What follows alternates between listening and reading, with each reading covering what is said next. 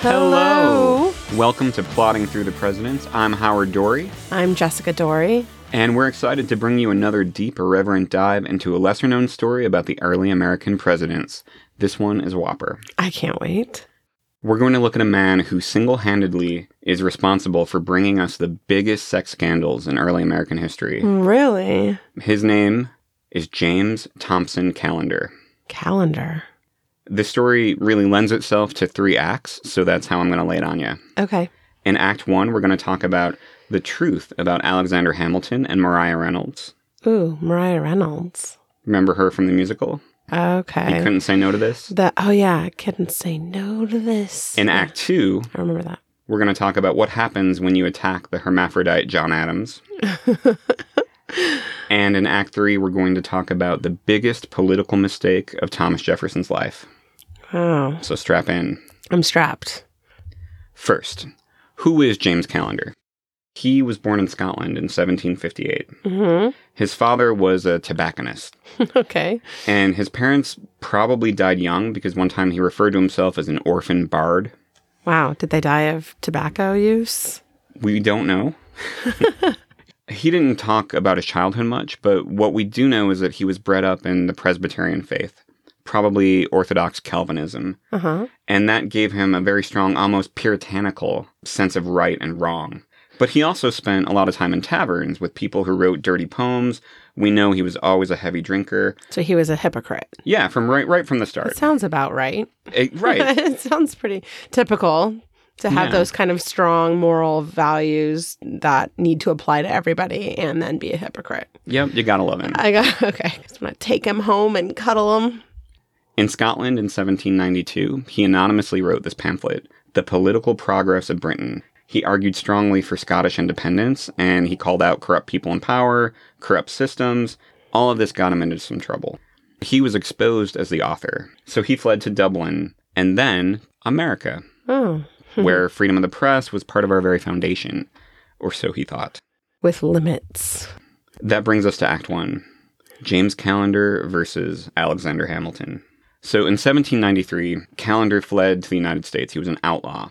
Soon, Callender was reporting on the House of Representatives. He wrote for some newspapers, he edited some books. In about a year, he was able to actually pay for his wife and his children to come join him in Philadelphia. He was doing pretty well. And he started talking shit about George Washington. Wow. He thought Washington was too powerful. He cloaked himself in the Constitution, making it seem like a crime to say anything against the government because you're saying bad things about the country. I mean, Washington was beloved. He was. At the time. Yeah. Okay. But Washington had his political opponents, like Jefferson, Madison, Monroe. So they were okay with this defaming because they thought it could help them win elections down the road? Is that what you're saying? They were super okay with it. Okay. And there was one man, more than any other, who was helping to define Washington's policies. And that was Alexander Hamilton. James Callender is the reason we know about the Reynolds affair. Oh my goodness. Yeah, in the musical, it's a big deal. It was a big deal in Hamilton's time, too. It was probably one of the major causes of his political downfall. If it hadn't come out, he might never have eventually gotten into that duel. He might have become president someday. So Callender is to blame for all of it. It all started with James Reynolds. He was in jail for some financial scheme involving unpaid back pay to Revolutionary War soldiers. When he was in jail, he reached out to James Monroe and some other folks and told them, hey, Alexander Hamilton was in on this with me. Take a look at these receipts, this proof. So James and Maria Reynolds both showed them proof that Hamilton was paying them a lot of money, a total of $1,300. That's a third of what Hamilton made in a year. But Reynolds was saying that it was crazy. all part of a financial scheme they were involved in together. So that was a lie. It was more that he was paying to keep the affair a secret. Maybe. Is that correct? Oh, okay. Monroe confronted Hamilton. Hamilton swore that it wasn't anything illegal he was involved in. It was just an affair and blackmail. And supposedly he showed them some evidence of that. And Monroe promised not to tell anyone. But he shared that info with his BFF, Thomas Jefferson.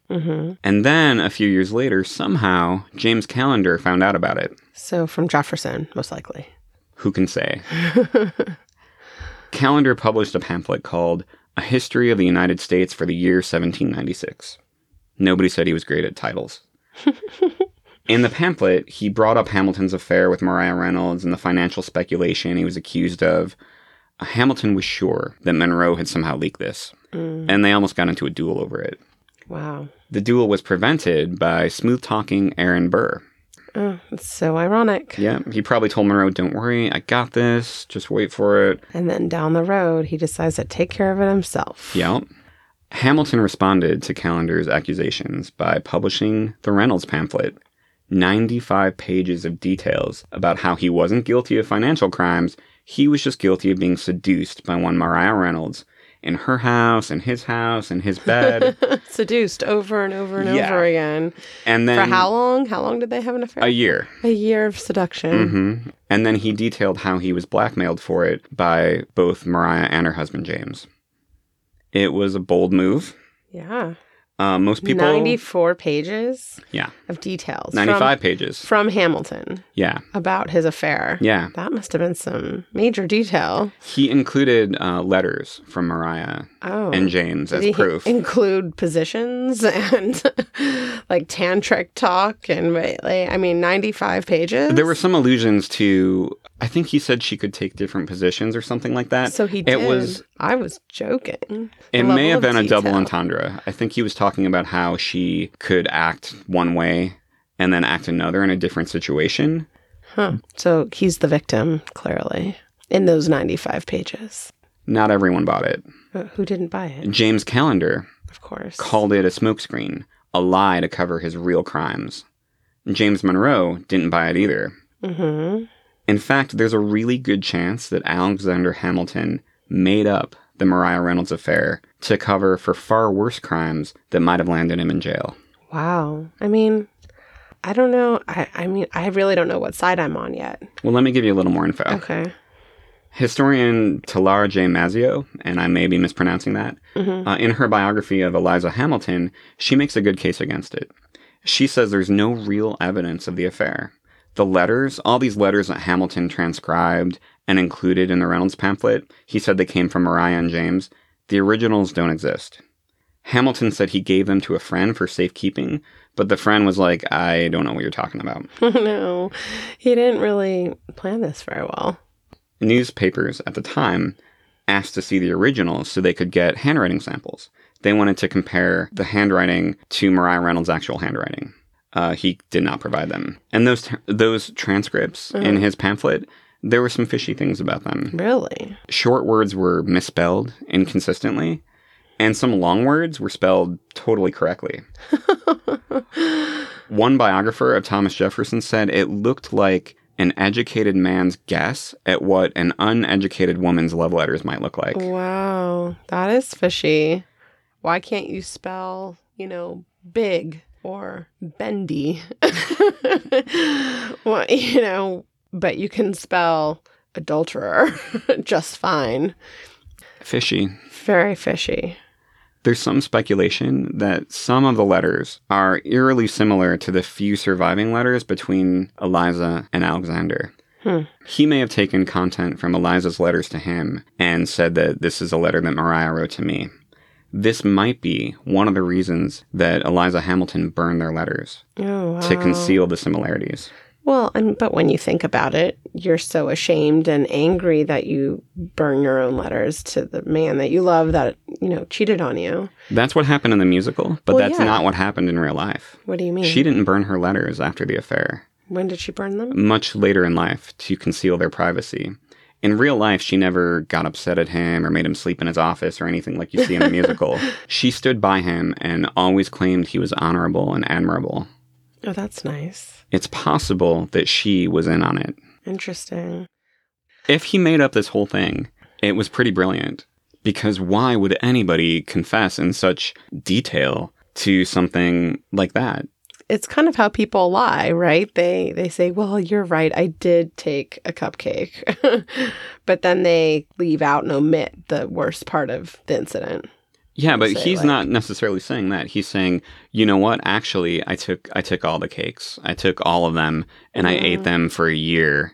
But I didn't steal the money. Do you know who else denied the Reynolds affair? Who? Maria Reynolds.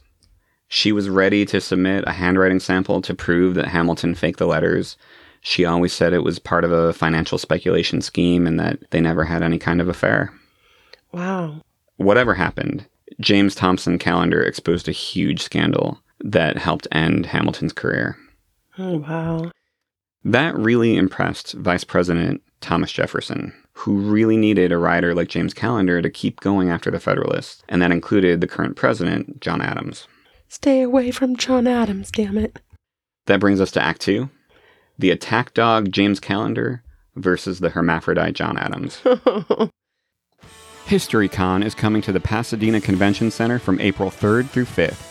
Join us for this fun-filled event where you can meet the stars from your favorite history shows and hear from historians, authors, experts, and more.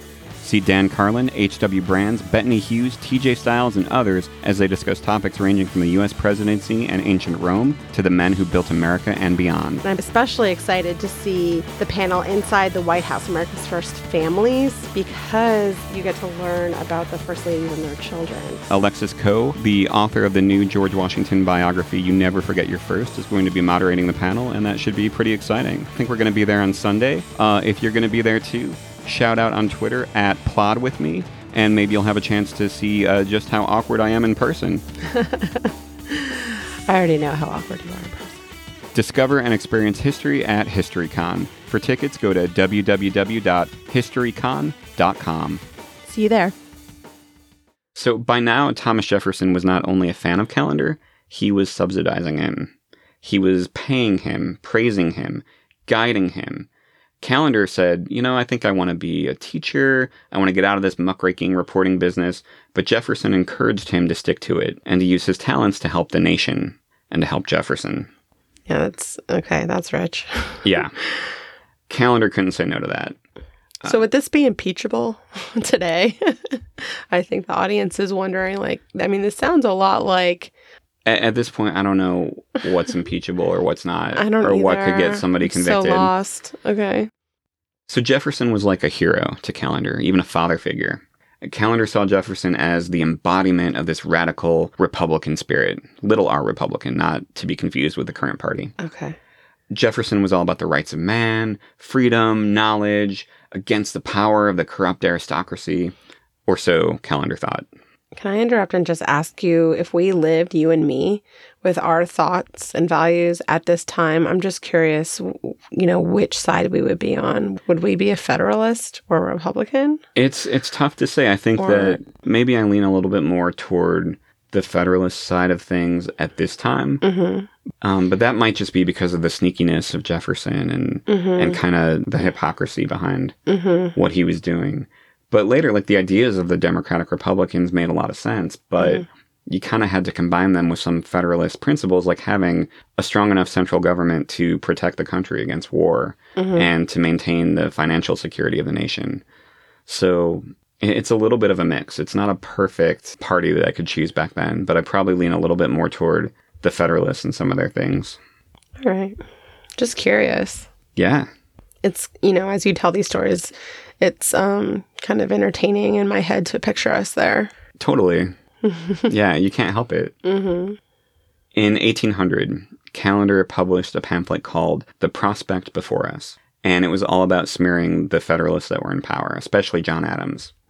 Among other things, he referred to Adams as a gross hypocrite and an unprincipled oppressor, and that hideous hermaphroditical character which has neither the force and firmness of a man nor the gentleness and sensibility of a woman. So was he trying to be metaphorical and just used the word, or was he actually calling him a hermaphrodite? It sounds like he was being metaphorical. A little bit metaphorical. Like, you're not a man or a woman. He wasn't literally referring to his genitalia, but he was putting the idea out there that, John Adams is not a man. Or a woman. Right. Apparently. Jefferson read a draft of this, and he told Callender, looks good, great job, love it, approve it, but no one can ever know, obviously. So partly in response to writers like Callender, John Adams had just signed the Alien and Sedition Act a couple years earlier. Mm-hmm. It made it illegal to say false, scandalous, or malicious things about the government. That's a little bit censory. A little bit. So what Callender said definitely qualified by these standards. And Callender knew it too. So he fled from Philadelphia, where the government was, to Richmond, Virginia, a little closer to Thomas Jefferson. But that didn't stop the administration from going after him for sedition. And no one really knew that these two were buddies yet. It wasn't public, no. That Jefferson and Callender were buddies. Correct. Okay. The administration decided they were going to go after Callender for sedition, and that's exactly what Thomas Jefferson wanted. Interesting. They wanted to make a martyr out of this reporter to show how oppressive the Federalists were, so that Adams would lose the election of 1800 and Jefferson would win. So that is really conniving. It is. I mean, wow. Did Callender understand that he was this pawn in that whole plan? He was a willing pawn. So he knew. He knew that, okay, this was going to lead to my sedition charge. Yeah, he thought on the other side of it there would be great rewards for his sacrifice, and we'll get to that. This trial, it was a show trial from the start. It was a sham. But Jefferson couldn't have believed his luck in just how oppressive the prosecution was. Judge Samuel Chase, this guy was the opposite of impartial. He made it clear to the jury that he believed Callender was guilty. He didn't care if the jurors already had preconceived notions about this pamphlet. He let one guy on the jury who straight out said, "Oh yeah, Callender's pamphlet, that's totally sedition." Not the same process back then. No. Samuel Chase was later impeached at the urging of Thomas Jefferson, the only Supreme Court justice ever in history to be impeached. The Senate didn't convict him, though. The prosecution, they didn't even really try to prosecute the case. They said, it's not our job to prove he's guilty. It's Callender's job to prove that everything he wrote was true. Wow. And they obviously couldn't do that. There's no evidence that John Adams has more sex glands than you'd expect. He couldn't prove everything was true. Right.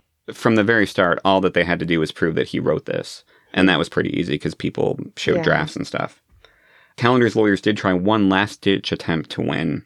They told the jury, look, this law, these sedition acts, they're unconstitutional. Even if you think he's guilty of this law, if you think the law is lame, you can just say not guilty.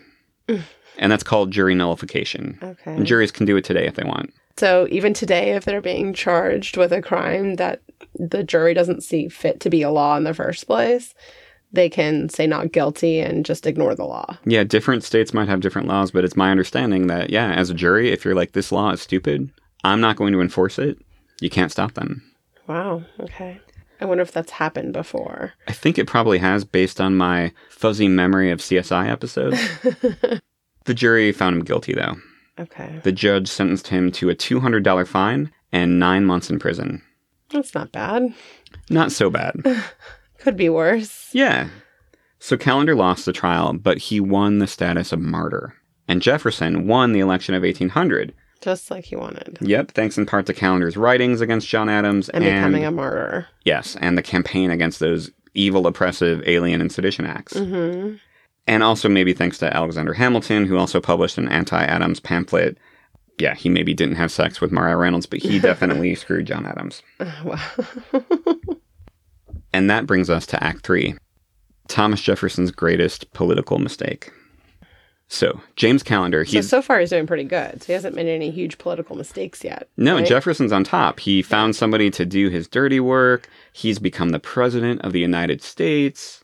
Things are going pretty well for him. His legacy is set. His wrist has been healed. His wrist has not healed. He actually, I forgot to mention that the wrist injury that Thomas Jefferson obtained while with Mariah Cosway in our past episode plagued him for the rest of his life. Really? Yep.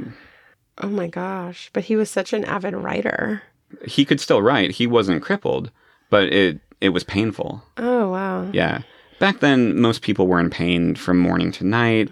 They usually had dysentery, it seems like. I can't imagine what it was like to live back then.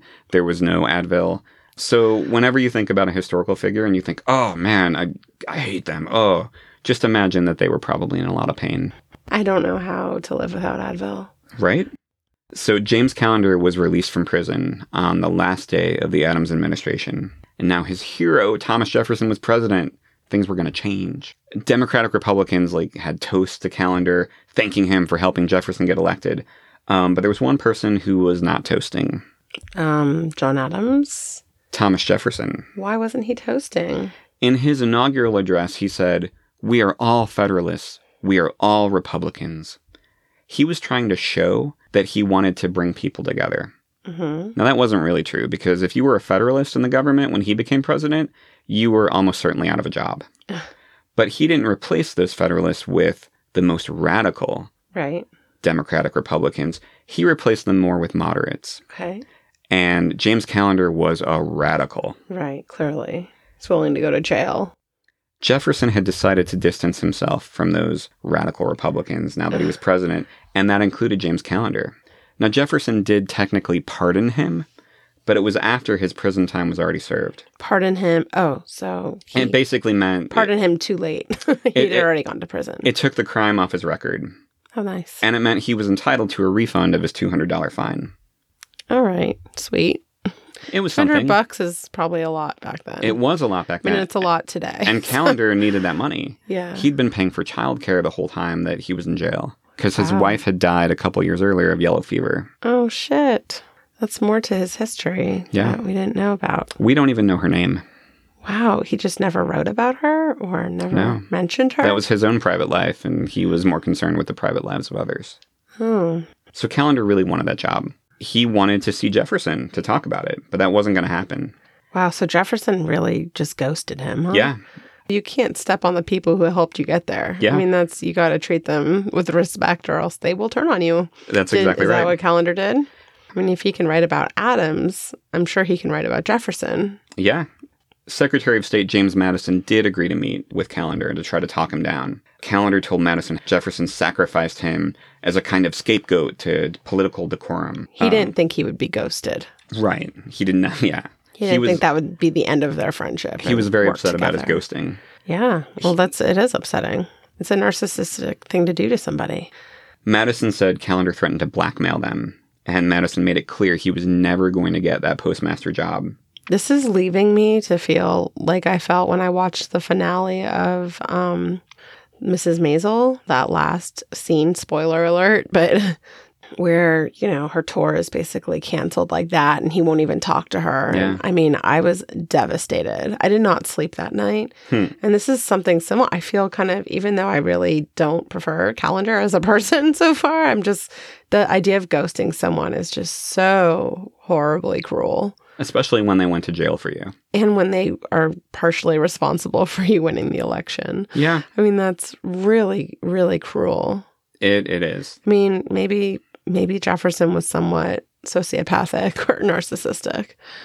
I don't know. But how could you do that to somebody? I think Jefferson was just thinking about himself. Whatever it took to be politically successful and to maintain his power and his vision of the country. No matter what. And Callender no longer fit into that.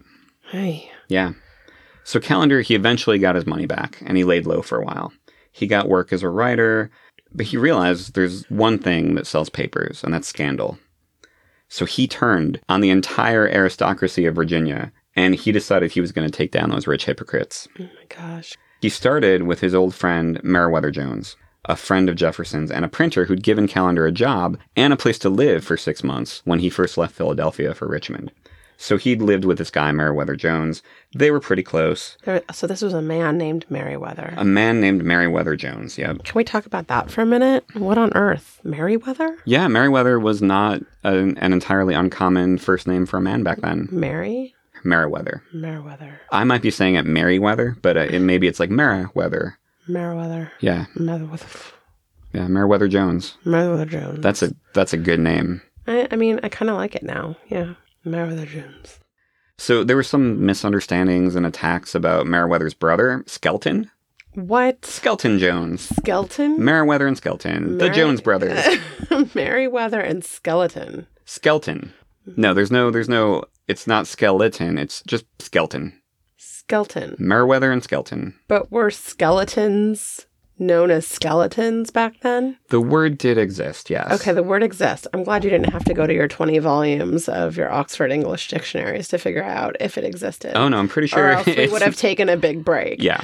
But the word skeleton existed and they still named their son Skelton. It was one letter off. I can't think of an example today that is one letter off of something, of a noun that we would use, especially related to the human body. Count Dracula? Who do you know anyone named Count Dracula? That's a character on Sesame Street. That's not a Dracula's no, that's the Count. The Count or Dracula. Right. There's no counts today that we talk to and hang out with. We don't know any Count or Draculas today. Continue with your history. So there were some weird misunderstandings between Meriwether and Skelton Jones and Callender. I would say. So Callender set his sights on their family. And he published details about Meriwether Jones's private life that he only learned because he lived with him. He talked about how Meriwether... I can't believe he's like now stepping on people who helped him, though. It's just more hypocrisy over and over again. The biggest lesson I learned from reading about James Callender is that friends and enemies have a way of merging into something that is... I don't know. I don't know where I'm going with that, but friends and enemies, there's no difference. It's like a fluidity. Yeah, one day you're a friend, the next day you're an enemy. They probably all knew that, too. But it reminds me of the Ghibli studio films, Spirited Away. Yeah. And other films by Ghibli Studios. A lot of the enemies or the scarier characters within those movies, like No Face from Spirited Away, starts off as a very almost insidious, demanding creature, turns weakened, and then is cared for by the main character throughout the rest of the movie. That's a happier, more uplifting trajectory for a story. If I had to compare this, it would be more like a gangster movie where you got a bunch of guys who maybe they're all hitmen and their job is to kill people and they're friends. Oh, but then eventually they kill each other. Oh, okay. Yeah. These were people who were reporters, who were digging up scandals, who were attacking people in the press. So it was only a matter of time before they turned their poison pens on each other. Poison pens. Yeah. But that fluidity is there. Yeah. Just like the Ghibli films. So Callender wrote about Meriwether Jones and said he was spending all his money on giving presents to his enslaved mistress, and he'd even set her up with an apartment. And then Callender said, the reason I moved out is because Jones moved his mistress in the house when his wife was out of town. Oh my gosh. Yeah. So these attacks on the fancy proper Virginia gentry, they were really popular with readers all over the U.S. His newspaper articles were being reprinted. He was getting more subscriptions. This was helping him to become more of a success. So at one point during this little war between Meriwether and Skelton and James Callender, Meriwether Jones brought up Thomas Jefferson and defended his integrity, saying there's not one recorded or unrecorded truth which can, in the smallest degree, mitigate against the integrity of talents, the patriotism or wisdom of Mr. Jefferson. Wow. And Callender was like, oh yeah? Hold my beer. Yeah, I have a few. He basically said, I've got dirt on Jefferson, but you're all not ready for it yet. And then 2 weeks later, he accused Jefferson of financially supporting the stuff he'd written against Adams. Wow. And he had proof. Yeah. He had proof that Jefferson paid him. I can't believe that Jefferson didn't see that as a possibility. Yeah. And that's it seems pretty short-sighted. Short-sighted, yeah. Maybe there is some narcissism in that, I know Callender loves me. He'll love me no matter what. I'm untouchable. He had all this proof that Jefferson had encouraged and supported and was fully aware of all the dirty things that he was saying. And the press went nuts. One of the Federalist papers said, our Federalist Party has been taken out of power by Jefferson's lies. Wow. So Callender said, you know what, I've got even more on Jefferson. But his plan was to wait 18 months to publish it right before the next election, where it could do the most damage. But then a rival newspaper said Callender is spending all his family's money on brandy. When his kids were starving, his wife was dying of a sexually transmitted disease that he gave her, and that's how she died.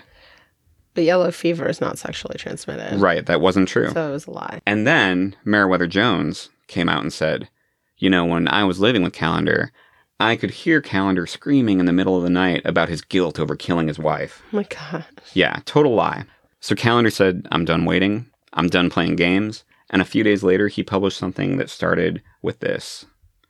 It is well known that the man whom it delighteth people to honor keeps, and for many years past has kept, as a concubine, one of his own slaves. Her name is Sally. Wow. Not only is James Callender the reason we know about Hamilton's affair with Maria Reynolds, but he's the reason we know the name Sally Hemings. These allegations sold a ton of papers. The public wanted to know more. It was a scandal that people ate up. Still a scandal. Yeah. I mean, not only was she one of his slaves. She was majorly underage. Yeah, when they started, and yeah. Not in a position at all to be consenting. No. So these allegations sold a lot of papers, and the public wanted even more. So Callender contributed to another story from Jefferson's past. It was called the Walker Affair. It wasn't really an affair, but it's a story that when Jefferson was just 25 years old, he propositioned his friend's wife. They were all at a party together. Jefferson feigned sickness so he could sneak into Elizabeth Walker's bedroom uninvited. Wasn't her husband there with her? Probably His downstairs. friend? Oh my gosh. Yeah. Jefferson actually admitted to this one and said it was an incorrect thing to do and that Elizabeth honorably refused him. Good. But at this point, it's like the Sally Hemings scandal, the Walker Affair, everything is being printed in the papers. And Callender came out and said, look, if these rival newspapers hadn't basically accused me of murdering my wife, I might never have published these stories. I might never have had to knock them down with the hammer of truth. Those were his words. If I had a hammer. With the Hammer of Truth, by the way, it's the name of a biography of Callender by Michael Drury that most of this information has come from. He's the best source for everything we know about Callender. Oh, wow. So Callender just kept on bringing down the Virginia gentry, and they were afraid to challenge him because he might focus his poison pen on them, and they couldn't really challenge him to a duel because he wasn't a gentleman, and he'd probably say no anyway. But that didn't stop him from getting assaulted by his former lawyer, George Hay. So friends, enemies, they all kind of merge More in and out. fluidity. Yeah. Did he have any friends or family left on his side? I mean, It's hard to say. sounds like such a lonely life. I mean, something happens at work and I'm home telling you about it, and then it takes me a week to get over it. If something like this were happening and I had no one to turn to, I mean, that would lead me into some deep depression. Be a very lonely life. Yeah, I don't know. Full of anger. And I mean, friends one day were enemies the next, so I don't know if there was ever a consistent group of people. No emotional trust at all. Yeah, and that's probably one of the reasons he turned on Jefferson so hard, is that Jefferson was actually like a mentor and a father figure to him. Oh. He shaped his career. So, yeah, Hay finds Callender in a shop and comes up behind him and just starts beating him in the back of the head. There's so much blood that Callender can't even tell who's beating him. He doesn't know what's going on. Gosh. So Callender survives, and he presses charges against Hay. But Virginia law back then was so weird that... Like Hay could just go up to someone and do that, Well, for no, example? Hay went to jail, but so did Callender. What? Callender was put in jail for something called preventative justice, which sounds like pre-crime from Minority Report. The idea was that if this guy's set free, he's just going to write more libel. So we better keep him in jail so he doesn't do some crimes in the future. Pre-crime. He got out of jail, and the whole beating and imprisonment thing, it made his paper even more popular. So he's gaining more traction. He's becoming more Right. popular. What was Hay thinking? I mean, did he lose his mind or something? Why did he do that? It's not really clear why Hay attacked him. It could be because Callender had sort of implicated Hay in covering up a scandal where a British sailor had committed mutiny, and the Americans had this sailor. And the Americans turned him over to the British, and he was executed. But Callender was saying they turned over the wrong guy, and Hay was covering this up. So that could have been what was going on. Hay could have just been upset about what Callender was printing about Jefferson. It's not really clear. Basically, It sounds like a crime of passion, though. You just approach someone and start hitting them. you know, I think most people in Virginia probably would have a good reason to do that to Callender. Okay. It could have been anybody. Crime of passion. So what had been making Callender so popular with his readers was the scandalous stories that he was telling. But the problem was he was running out of bombs to drop. People were hungry for more stories, more salacious details. But Callender wasn't the type of writer who would just make stuff up. So when he was running out of things to tell, his readership started to decline. And his lifelong battle with alcoholism started getting the best of him. I'm telling you, depression. When you're that angry and making enemies left and right and you have no one to trust emotionally, I can't imagine. I would be an alcoholic too. Then, in the summer of 1803, Callender was headed back to court. For what? This time he was not the one on trial. He was supposed to be a witness. The star witness for a libel case against a New York publisher named Harry Croswell. So Croswell was accused of libel for reprinting the story that Thomas Jefferson paid Callender to write bad things about George Washington. This was a true story.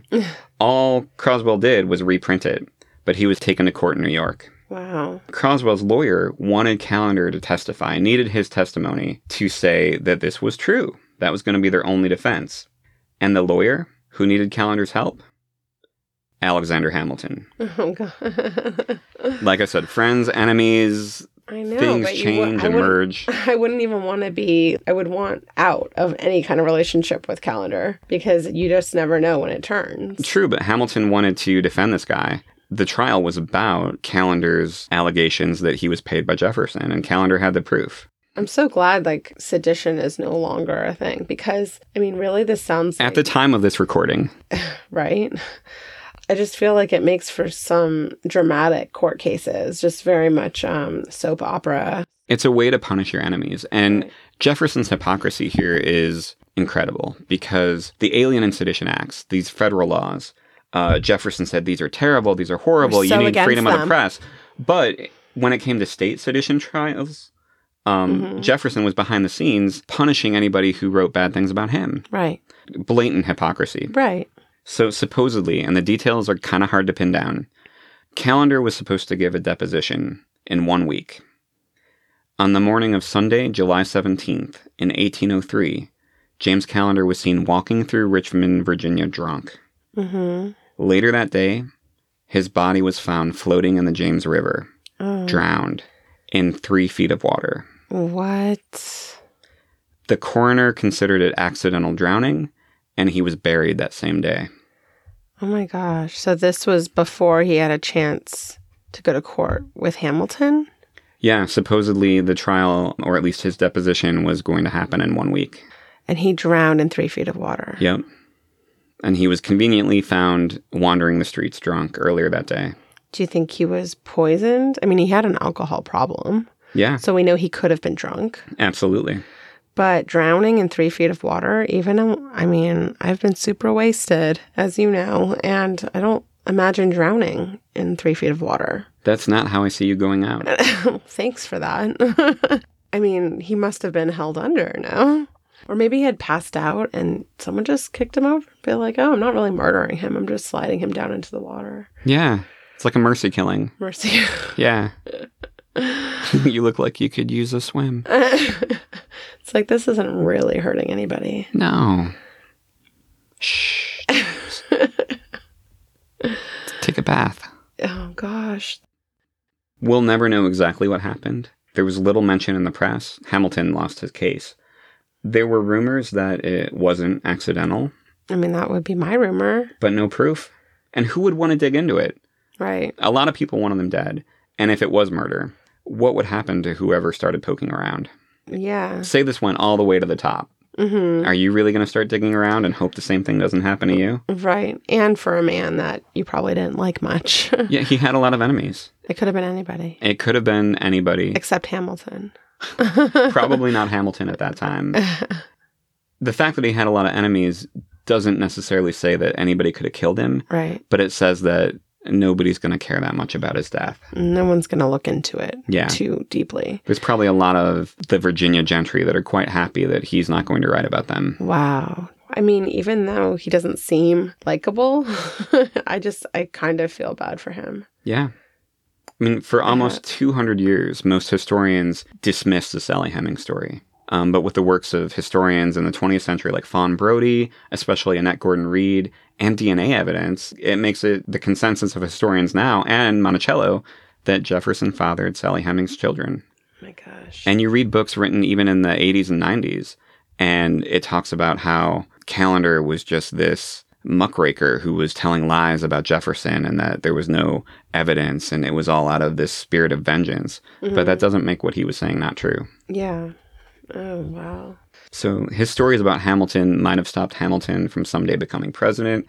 His writing and his martyrdom and getting sent to jail, that might have stopped John Adams from winning the election of 1800. And his stories about Sally Hemings have made her name synonymous with Thomas Jefferson and his legacy.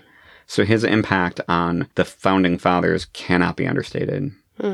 And that's the end of James Callender and his lifelong quest to speak truth to power. Oh my gosh. And his possible murder. Yeah.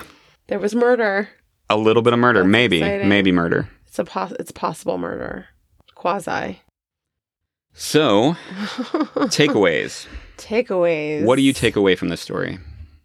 Oh my gosh. Well, one is just the smokescreen aspect of how the lies were presented from Hamilton initially. It just speaks a lot about human nature. It just seems like easy to do as a human. They kind of say if you're gonna tell a lie, make it a little bit embarrassing. Yeah, and then people will believe it. Right. Hamilton took that to something really embarrassing. But you gotta wonder if Callender was right, if Hamilton was lying about this, then what he was actually guilty of must have been really bad. It's like our daughter coming out and be like, "Did you brush your hair and teeth?" Well, I didn't brush my hair. No. It's like, you didn't brush your teeth either. Yeah. She's like, I'll admit to one thing that won't cause cavities. Right. I think my other takeaway is about the fluidity of friendship versus enemy. Yeah. When you just don't know who's going to write what about you. And there's no way to truly trust others.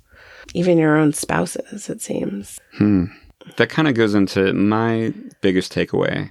Ben Franklin once said, "He that lies down with dogs shall rise up with fleas." So wasn't everyone a dog, though? It seems like everyone was a dog in one way or another. In this story, most people were lying down with dogs if they weren't dogs themselves. Right. So yeah, if you're going to associate yourself with people whose careers are saying bad things about people in the press, right, then it's going to come back to bite you. Yeah, exactly. So if you live in a glass heuse, you got to remember to feed your attack dog, because if you don't, they're going to jump through the window like Cujo and bite you, and everyone's going to see it because your house is glass. And if you ate all the cakes, make sure to be honest about it. Yeah, don't eat all the cakes. Don't eat all the cakes. Have some of the cake. Try to be selfless for once, goddamn you. And brush your teeth. And brush your teeth and your hair. Yeah, if you have hair or teeth. All right. Thank you for listening. You can find more on plottingthroughthepresidents.com or our Facebook page. And if you like what you heard, please subscribe, write a review, tell your friends. And until next time, thank you for plotting along. Thanks. This isn't really hurting anybody. No.